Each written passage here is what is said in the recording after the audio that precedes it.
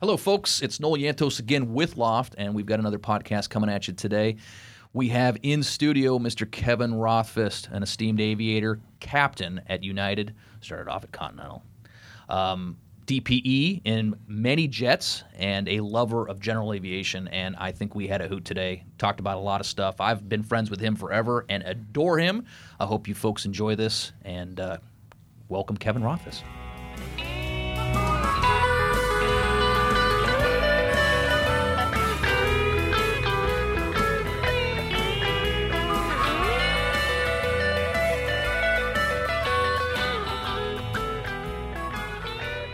You know, I hate to say it. I've never even listened to a podcast. Well, you're gonna. The first one you're gonna listen to is you and me. My God, why do I do this? You know, I could be on the beach in my thong. Damn it! You gotta. I said hit record when he said that. We are. Yeah. No, we already are. I've been recording for the past 3 minutes. Yeah. Nice. Kevin Rothfuss, thank you so much for coming in. I do appreciate it. We'll probably not put that first portion on there. It's up to you, Noel. I've got a root canal in about 20 minutes that I gotta go. Perfect. That's perfect. Thanks for coming in. I do appreciate it. You're welcome, Noel. You're my favorite. So what are we going to talk about? I don't know. Whatever we want to. Aviation topics. You got some aviation topics. How did you get into aviation? That's a long time ago, Noel. Well, give me the short version then, with whatever your brain remembers. Probably as you, when I was knee high, I wanted to be an airline pilot, and since my father flew for United, that's where the seed came from. Beautiful. And from there, So you went through the ranks, you got your private pilot at a local airport, or how did that go? I did. I got it out of Hawthorne, but I'm trying to think back. I think I soloed at 16. How old were you? Same. Yeah, same. As soon as I could. And I got my license at 17. Beautiful. My private pilot license. I did the same thing. That's what I did. So we both have a passion for We're almost GA. identical. I'm just a little bit older and a much better pilot. Slightly more attractive. Yeah. Slightly. It depends on your day. Depends on what you're wearing. No, have you been drinking? That's the only way I can get through one of these, Kevin. It's the only way I can get through one of these. Came up through the ranks, private pilot, instrument, went to the CFI route? I did. I went I got my private pilot. I got to think back now. This is a long time ago because I don't need exact dates. I soloed in 1975, or you if can I give me an exact remember date. right. I know. So I got my private out of Hawthorne Airport. Okay. And then I went to Mount Sac, a local junior college in the Inland Empire. Okay.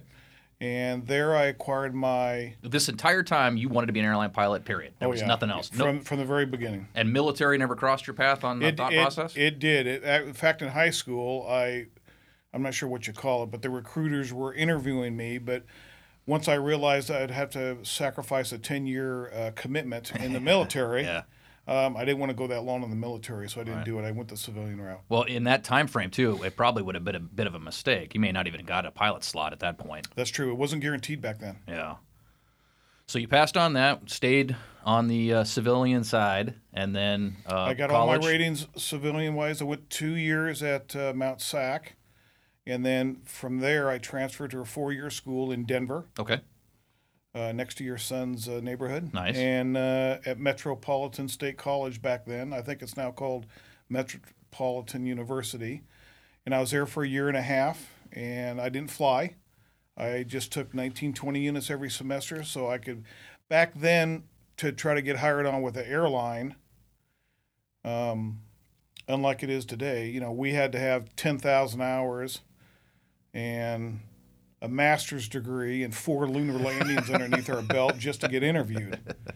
So Yeah. Well, I it's still got the my case when I was college doing it. education, got my 4-year degree, and then I came back to Southern California and I resumed teaching As an instructor. as an instructor at a local flight school Okay. up at Cable Airport. And when we came up, that was how you did it. That's how I did it. You got to get to 1,500 hours, and that's the best way to do it. Is to Well, start back instructing. back then you had to have a lot more time just to get interviewed. So and then in 19 Commuter, or you're talking about the majors? No, well, either one, but the primarily the majors. Never got hired on with a commuter.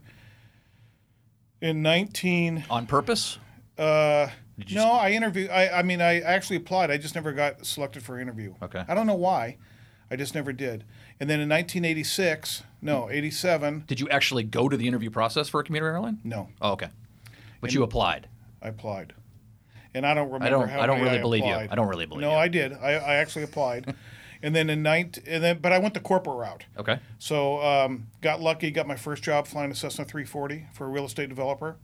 And that just blossomed into So that was other a pure 91 developers, gig. all 91. Got it. And then I got hired with Continental Airlines in 1987. Brilliant. Did you go from the 340 to Continental, or did you fly something in between that? I'm gonna brag a little bit. I went to a 421. That's the whole point of this. I went to a 421, and then I went to Continental. Big player. Big player. Yeah, so the no. first jet you flew was for Continental Airlines? Or did you start off on the panel? I don't know if I remember. I didn't. as a flight engineer. I didn't fly. I didn't have any jet time. I think I had maybe 5 hours of turboprop time back then. Okay. But I had a lot of total time, and I had a lot of multi-engine time. Yeah. If I Well, remember, 340 and 421 time is just that's awesome because that's great flying. well, that's what we had back then. Yeah. It's not like it is now where, these kids are graduating with 1,500 hours and they're hired next day at a commuter. Right. And there's corporate jets everywhere. Yeah. Yeah.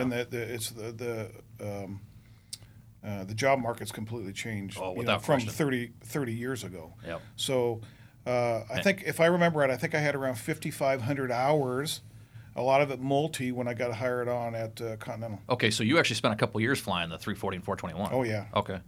Excellent. Yeah. And I still did it even after I was hired at a major airline.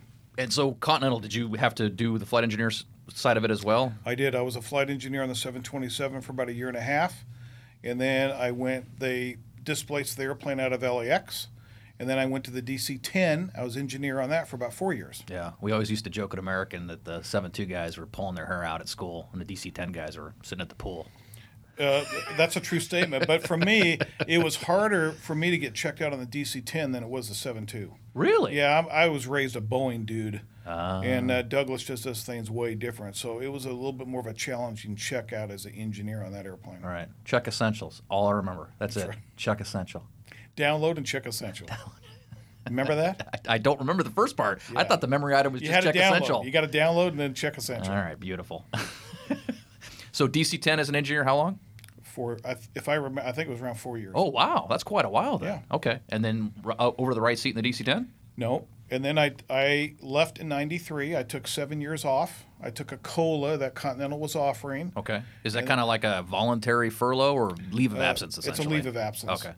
And Why did you do that? Well, in the meantime, in 86, I started a charter company in the Inland Empire. I didn't really do anything with it until I took my leave of absence in 93. Okay. That was KMR? That was KMR. Okay. And then I was at the right place at the right time and dove into that business full time. Right.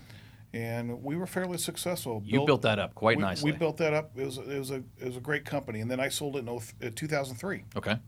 And you still had not gone back to Continental. You were still on a leave of absence, I essentially? took a leave of absence for 7 years. Okay. So when I went back in 2000, I tried to get another leave of absence. Continental came back and said, no, that you either quit, give up the seniority number, I heard or that.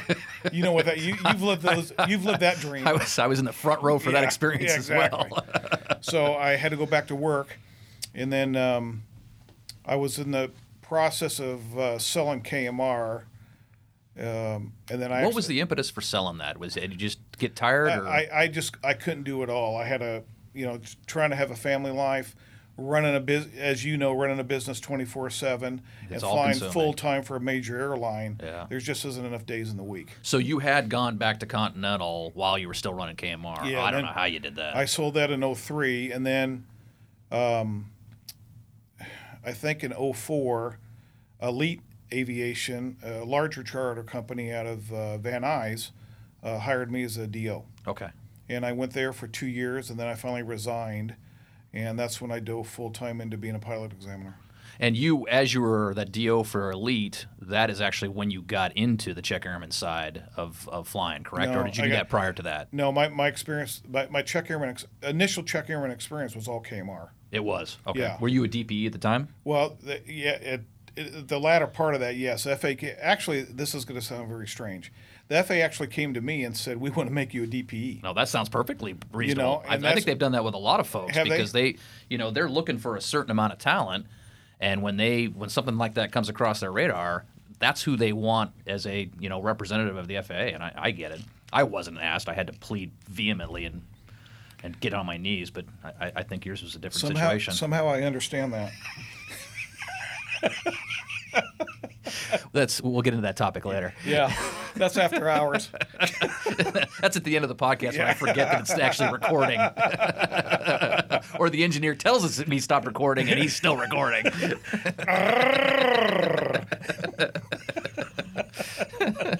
We're going to have an E next to this podcast, just so you know. There is going to be one. That's right. All right, so the Czech Airman stuff actually occurred in conjunction with KMR, and you carried that over to Elite with you. I carried it over to Elite, and then I contracted myself out to other charter companies that needed it also. Excellent. And that's actually coming around full circle with FAA changing things in the agency. That I've been approached again to come back and start doing 135 Czech Airman work. Interesting. Does that interest you? Yes, I have a big passion for charter, for 135 charter business. Yeah, I think we both do. That's the general aviation aspect of it is really attractive. I really enjoy that, as you do. Right.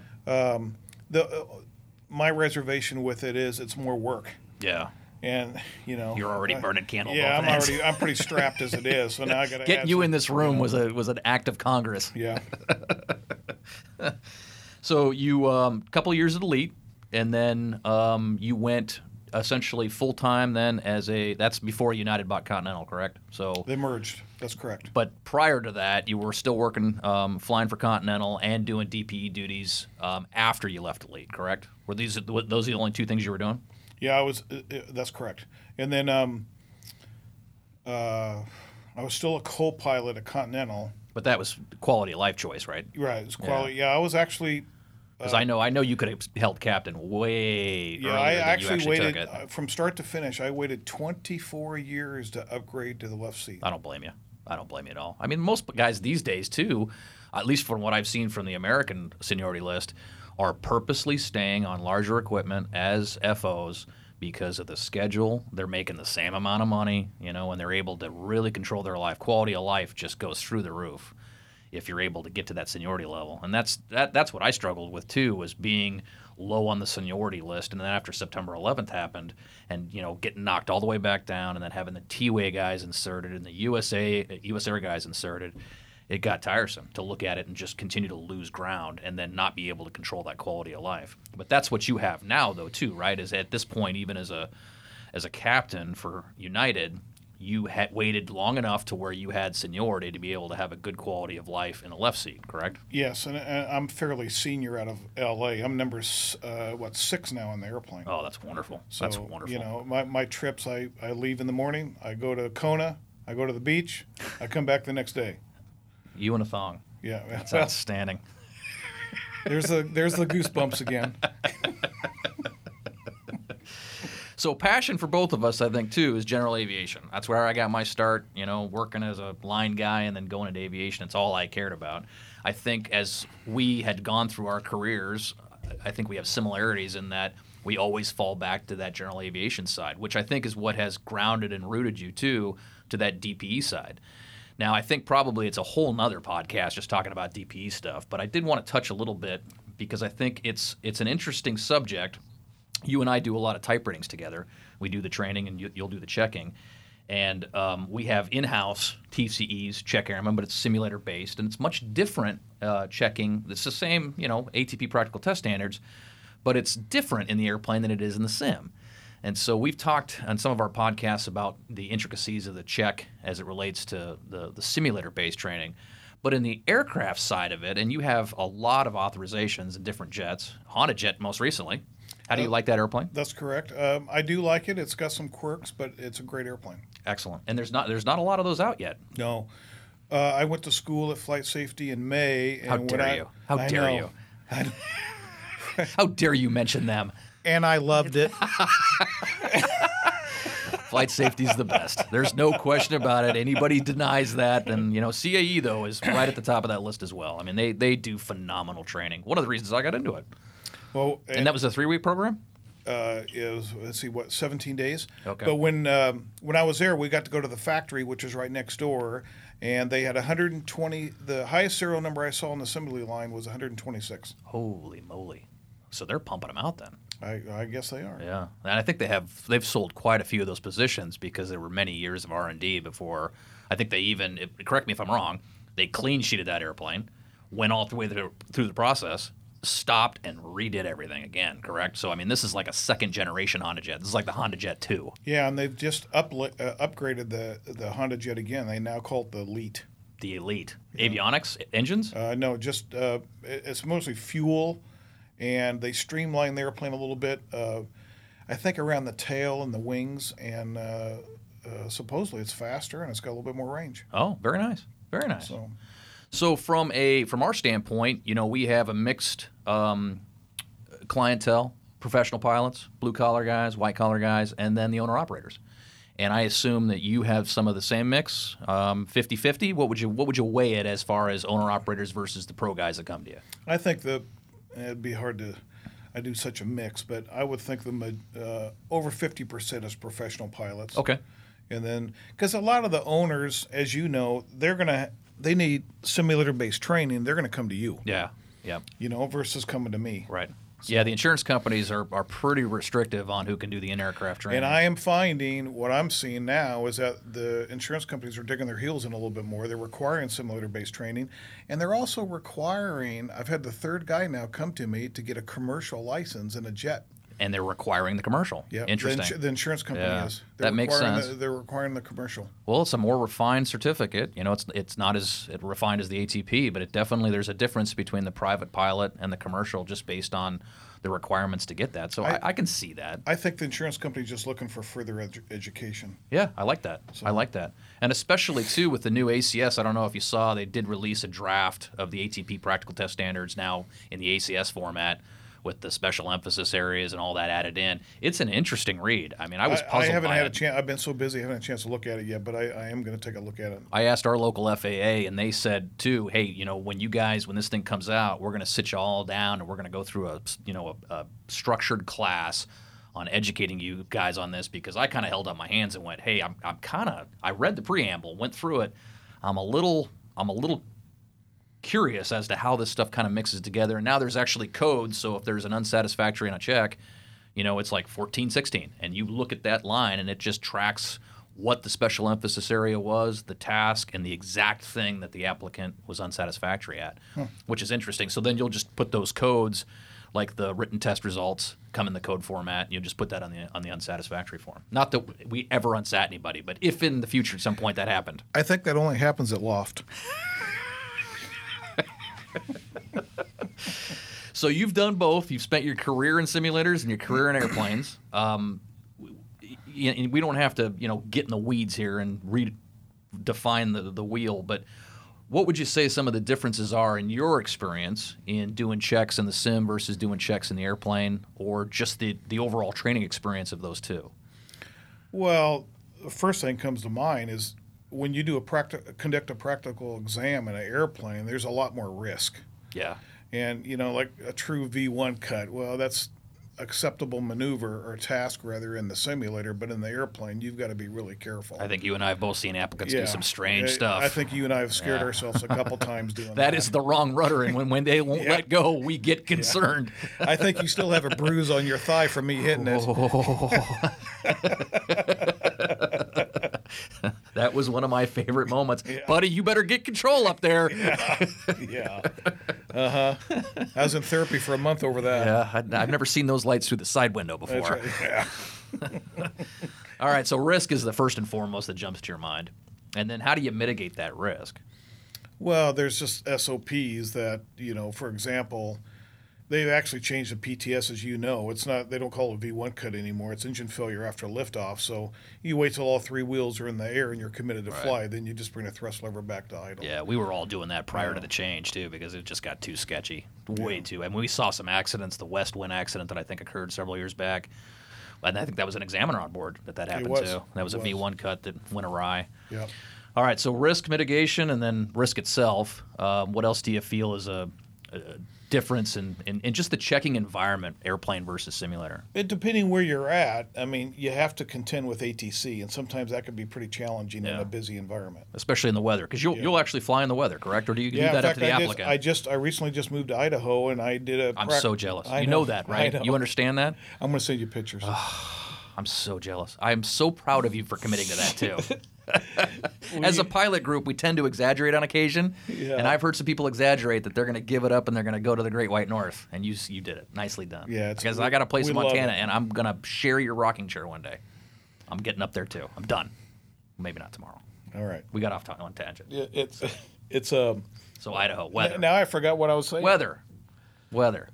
Oh, Contending with weather. I conducted an administrative practical exam just last week up in Coeur d'Alene, but it was one of those days where it's pretty low ceilings, and we did all the approaches and the air work, but we were in actual conditions, and the approaches were down to minimum. Jeez Louise. So Yeah. Do you leave that up to the applicant? I mean, do you guys have a discussion about that prior to? I how you do. feel about that? Yeah, if they want to subject themselves to that. Because I know some DPEs Type are of just environment. they're just the VFR. Even if we're doing an IFR practical test or whatever the case may be, we're going to do it in VFR conditions, et cetera, et cetera. I don't have the same philosophy, but I think that I understand it, from a protection standpoint.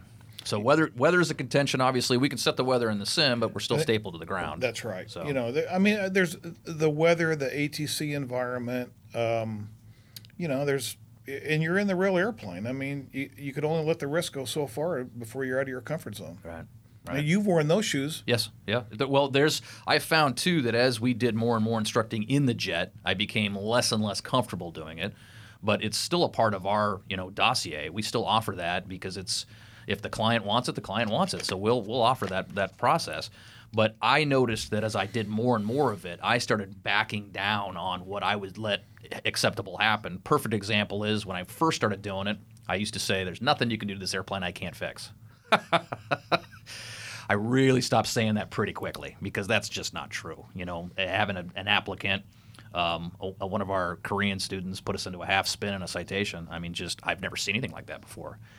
So the fact that that actually happened, and I didn't think it was possible for that to happen, takes you and you keep moving that line back. So at some point, I got to a comfort level for myself where I said, these are the things I'm just not going to stray into.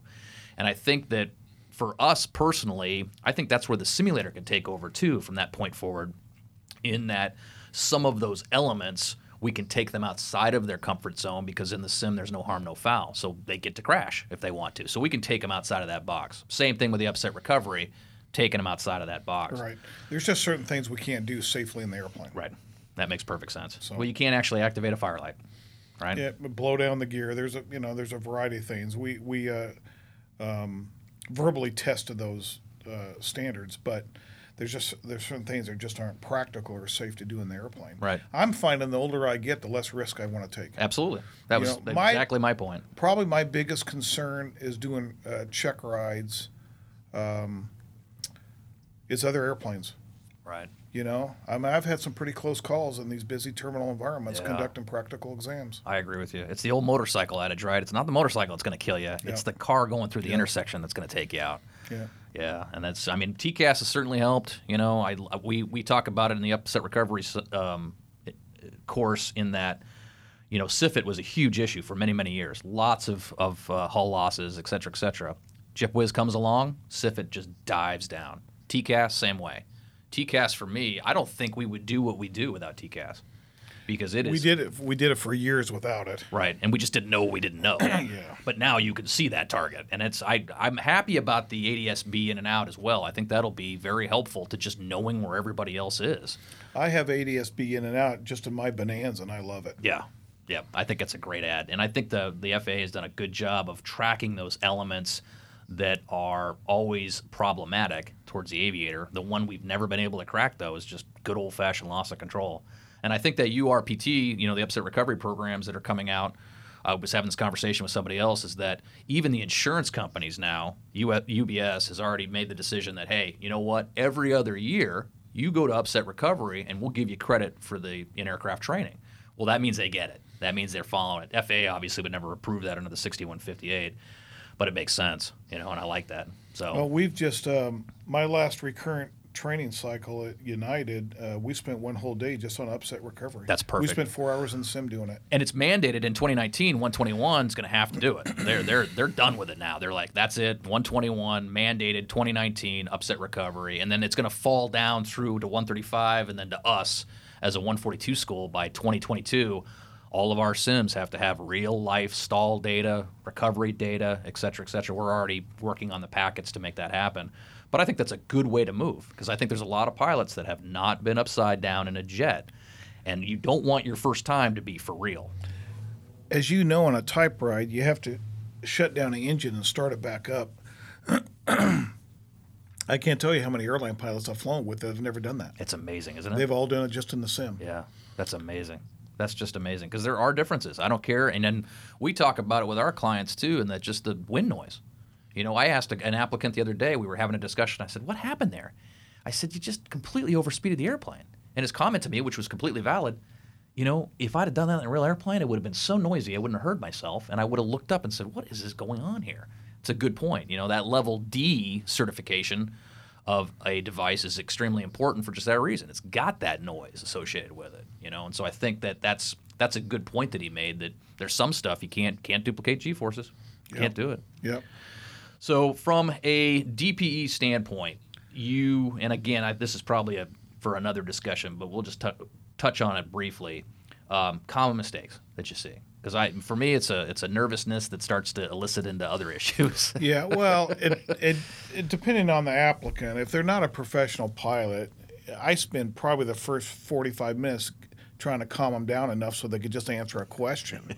I mean, you know how that is. Because that's usually the first time they've been through this process. Coming out of a King Air or something like that, they haven't had to have done I'm it. real big on concepts, that they understand the concept and what the FAA is looking for with some of these tasks. And I find there's a lack of understanding among a lot of applicants of what they're really, what they're striving for as an end result when they, like they do lose an engine after takeoff. I find the ones that are inexperienced are really in a hurry to fix a problem to the point that it's a detriment to them. Right. Well, they're usually, if they can afford a jet like that, they've had some success in their life, and that success is usually associated with aggression and stick-to-itiveness. Yeah. And I don't know that translates all the time well into the aircraft environment. It's not a hard learning curve, but it's a learning curve that has to take place. Yeah. So that's a big one for you. Too much in a hurry. I tell everybody, look, before you go into any practical exam, as you know, you got to know the limitations and you got to know the memory items. Sure, that's sometimes basic. they don't. Yeah, road is adequate. Yeah, they have to have. They got to know it. They got to know it. And we try to impart how important that is, and that if you don't do these three things, there's going to be a problem. You won't have time to find the checklist. Right. That's why it's not, we're not trying to put undue pressure on you to have these things memorized. There's a method to the madness. I have a practical exam this afternoon with a young man named Josh, and I am going to spend quite a bit of time counseling him on what we're going to be doing. Excellent. What about the experienced guys? Gals, both. Well, can we talk about you? Sure. I would love that. I would love to expose all my idiosyncrasies. Go for it. Hit me with it. If you're referring to one Mustang landing, I have a different opinion of that landing, sir, than you do. All I know, Noel, is when you flew the Mustang and I was in the right seat. This is okay? allegedly. Well, it's just like watching a crime. I have a completely different opinion of who the shooter was. No. Go ahead, spit it out. I probably shouldn't say this, but no, I'm not shy. When you conducted your ILS, I don't even remember that. I thought the localizer and the glide slope were in a sword fight. If you're referring to my Ray Charles maneuver, I understand completely. No, let's be honest. I thought that's what you asked for, but in the practical test standards. No, let's be honest. Really. The only time you're on course was when you're going through it. All right, Here we go. If you misunderstand a maneuver within the practical test standards, and you said stall, and I heard steep turn, and I do a steep turn. That is not an unsat, sir. So I believe it or not, it starts at the delivery. If I'd have heard ILS, you would have gotten ILS. I thought you said steep turn. Noel, to be honest, if I'm ever half as good as you are, I'll be satisfied in my career. There we go. That I had a successful career. All right. Very good. You're going to owe me some money for that statement. Well, there's no monetary reason we can't get through this podcast That's together. right. Yeah, cha-ching. All right, so moving along into our final phase of flying. What do you see as the future for what you want to do in aviation? You've done it all. I mean, that's a compliment to you, Kevin. You've become an airline captain at a legacy carrier. You've become a check airman, and you have stayed true and enjoyed general aviation and your single engine Bonanza that you own. What else is there other than the float plane that you're going to include me in? Yeah, What's the next as you know, step? we're going to get them all together, and we're going to go fly in the back country in Idaho. I'm looking forward to that. On floats. Yes, on So- floats. We're going to get our seaplane rating. That's one goal I want to do. No, the only thing I really have left, I think one more avenue that I want to pursue in aviation is, and I'm going to do it pretty soon, I'm going to go to the wide body in the left seat, Excellent. and either the 787 or the 777. Brilliant. And Finish up your career in that, you think? I think I'm going to Yep. finish up my career. I got 5.5 years to go. Right. And both of us, and I don't think we're tooting our own horn here too, both of us have taken into consideration and have at great length put a lot of effort into helping the next generation. Because as we both know, there's been a pilot shortage for 40 years. That's never really come to fruition, but boy, is it now. I mean, there is no question. All the pointers, the retirements at American, United, all of these legacy airlines are going to be hurting for pilots, and the quality of aviators that need to come up through the ranks should have the same, the same training that we did, the same exposure to the environment that we did, because I think that's the best aviator. And if we can give back to that, I think that's really important. Well, I'm a firm believer. We're all put here to help each other. Agreed. And I love, one passion that I do have is I love to mentor kids. And I've had the opportunity to take people that, Josh, for example, he worked at a hobby store when I met him. Do you remember that, Josh? It was he was great with the RC airplanes. All right. And then I think That's good, though. That's good. Yeah. That and the video games as well. It's a good skill set. and we took, I think we flew, didn't we fly to Catalina? I can't remember. It was something like that. So I've had the opportunity to work with him and mentor him and get him his time, and we're going to work through his type rating and his multi-engine Going for your rating first today. jet type rating today. Yeah. Outstanding. Congratulations. So we're going to get That'll be fun. that done this afternoon. But to me, that's what it's all about. Yeah. Is helping somebody like him that, not that he can't do it without me, but you and I have the resources that are available to, let somebody else try this and take them to the next level. And it's just and like- just realize, I just want them to realize their dream. Yeah, and it's just I personally believe too. It's a renewing for us in that you get to see it new again through their eyes. You know, just like when you're raising kids, it's the same thing. When they don't understand something, it brings you back to that moment when you didn't understand that either. And becoming a jaded old pilot that's just flying the line until he keels over is probably not the answer for guys like you and me. Yeah, that's one reason I've been an active flight instructor since 1978, I think, if I remember right. And you had a license at least till the 80s, right? I had a what? A pilot's license at least till the 80s. To, Nothing. You're gonna stomp on my Never. joke. You're gonna stomp right on my joke. See, if you had a coffee instead of a vitamin water, you would have got that one. I understand, Noel. We had to get there eventually. I have to make you look less than me. That's the whole point of this. No, It's the only way I feel better about myself. I have a root canal in about 20 minutes, Noel. We better wrap this up. I can't be late for that. So I see. So we're not done. I thought we were done. All right. What? Go ahead. My, You're a John Deere lover. You're a lover of John Deere. I'm a lover. Yeah, I'm an addict. It's bad. It's bad. But you're preparing for your retirement. Yes, I'm preparing. And my goals in retirement is Noel, I just want to drive John Deere's. Yep. I want to fish as good as you can. Well, that's not going to happen. I'm going to watch Hee Haw, and I'm going to smoke weed. Okay. That's what my buddy said. My buddy works for Northwest. He's a Northwest captain. He goes, you know what, Noel? I got one goal. When I hit 65, I'm going to go home and roll the biggest joint I can possibly imagine and smoke it. He's my hero. I want his address. In fact, give me his latitude and longitude coordinates. So, Tell me about the John Deeres. I keep forgetting to ask you about that. You've got how many of these things now? And they're all old. Noel, I just bought a new one. Bless you. You mean a new one as in a new antique? A new tractor, because I have to have a tractor to plow the driveway. A brand new 2018 John Deere. A 28. It's so much fun. Oh, that's delightful. You know, I just bought in Idaho. I just bought a beautiful house on 10 acres in Idaho. All right. And now you're I was showing off. And I am a little. And I was telling Josh, you know what the best part about owning 10 acres is? The 10 acres that is not close to your neighbor? Can't see another light? You get to pee in the front lawn. Here we go. Is that really what it comes down to? That really is what it comes down to. That is living the dream in Idaho. You buddy. are an animal. You just want to pee everywhere and mark your territory. Well, a little. How many tractors you got? I got actually 13 now. 13 tractors. All John Deeres through the years. I have a shirt that says "Friends don't let friends drive red tractors." Here we go. I'm going to give you that shirt. Love it. All antiques except for the one you just bought. All antiques. In fact, I have my grandfather's, a 1935 John Deere Model A. Outstanding. Fully restored. Runs great. That is just outstanding. You and your bride need to come to Idaho and live the dream, and we're going to go on a tractor ride. The best part, we're in a gated community, Noel. Yeah. The best part, our mailboxes are on the main road. Right.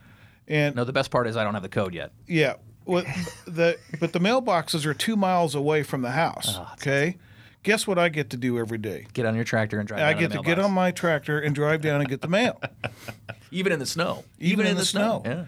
I'm more excited about that than I am buying the house. How are you getting them all up there? Well, I got 3 up there right now. Oh, you did? Okay. And I just drove down with my tractor trailer thing that I got, and I'm going to take 2 more up on Sunday. Okay, so you'll just do them that way, as opposed to hiring somebody to drag them up there. Yeah. I can't. They're the family jewels. I can't do that. It's too much risk. Yeah. We talked about risk management earlier. You can't.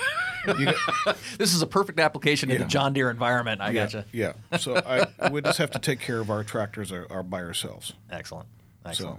I love it. Well, I'm tickled pink that you found that retirement goal. That's everybody's dream, and you made it happen, my friend. Nicely done. You're gonna. I just can't wait for you. I want to see your house. I haven't seen it yet. My son has.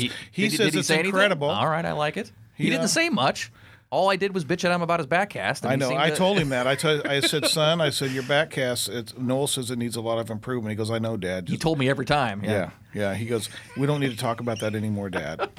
I saw the 2 gooses. Yeah, what do you say? What do you say? Yeah, goose. 2 goose he shot. Yeah. Canadians. Yeah, he loves it, man. He loves it. He's never coming back to California. Right. Never. He's at Billings, Keaton. Keaton. Going to school in Billings. In Rocky Mountain. Outstanding. Great college. He's gonna be an airline pilot. I try to talk him out of it, but he won't listen. It's in the blood. Apparently, it's in your family. Yeah. But if he follows through, he's going to be golden, man. When he now, holy smokes. He'll graduate with 1,000 hours, and then graduate on a Friday, and on a Monday go to work at a regional. Oh boy, can't he skip the regionals? Well, can't we do that? We maybe can skip the we'll regionals. try. I mean, no offense, but I went to Mesa for 2 years, and it was the worst experience of my life. You know, that's one thing I didn't know about you. You actually worked at Mesa? 2 years. The second year, I walked into the chief pilot's office. I was on the Dash 8. Second year, I walked into the chief pilot's office. I put my W-2 down on the table, and it said $7,200. And I said, guys, I quit. I can't do this anymore. I can't. I didn't know that. I didn't know you did that. Fort Collins. I was based in Fort Collins. Actually, I started off in Rapid City, and then went to Fort Collins, and I was flying the Dash 8. So you flew. So you hit Aspen. Oh yeah. And we didn't go to Aspen in the Rifle. Dash, but we went into all those. Yeah, we couldn't go into Aspen, but everywhere else we did. Rifle all day long. So you're flying that thing in the wintertime across the Rockies. Yes. Oh boy. I have never seen so much ice in my life. I have never seen so much weather in my life. And then the thunderstorms. Autopilot worked maybe 1 out of 10 flights. All hand flying. Wouldn't have traded that flying for the world, though. It changed me as an aviator. It changed me because you saw everything, and everything was scary.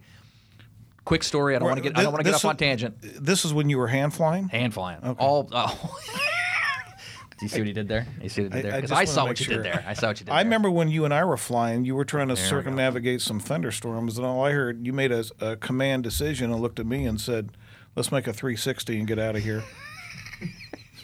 Worked out, though, didn't it? Worked out. I remember. Kept us clear Yeah. for at least a couple minutes. Yeah, we had to replace the radome and all the engine inlets, but after that, it was all right. This is the learning experience that I'm talking about. Going into Rapid City, terrible weather, snowing in the Dash 8. Coming home after an 8-leg day. Captain tells me straight away, listen to me, Noel. When we get out, we bust out, do not turn on the landing lights. Don't do it. Leave them off. Right? Didn't listen. Pop out, airport in sight, reach up, snap the landing lights on. Airport goes away. Until you see what lights do to snow That's right. and visibility, you wouldn't have known that. And he right. told me ahead of time, don't do that. Don't do it. So those type of learning experiences I think are invaluable. However, $7,200 for second-year pay, come on. We got to. Isn't that unbelievable? Paid by the mile. I want to say, what, 007 cents a mile or something? Boy, did we never go missed. We'd do anything to build up our flight time. Yeah. Yeah. So it was a learning experience, but I invaluable. I would not have wanted to not have that experience, but it was rough. It makes you who you are today. Yep. Well, it makes me appreciate too, the level of training that had occurred at American, the level of pay, the retirement, and you and I talked about it at great length, and that giving that up, which I had to keep doing this at Loft, was an astonishingly painful decision to make. I didn't want to leave, but sometimes you can't do everything as you learned at KMR. Just can't do it all. Yep. So, well, there you go. Living the dream. Well, Kevin, I can't thank you enough for sitting and chatting with us. I'd love to do this again if you're up for it. There's lots of aspects of what you've done in aviation that I think, again, is part of this process of what we're doing with the podcast. Is just trying to give back a little bit, some of the experiences we've had. So if you're up for it, I'd love to have you again, but I won't keep you forever. I look forward to it. Thank you for having me. Thanks, Big K. Bye. Bye.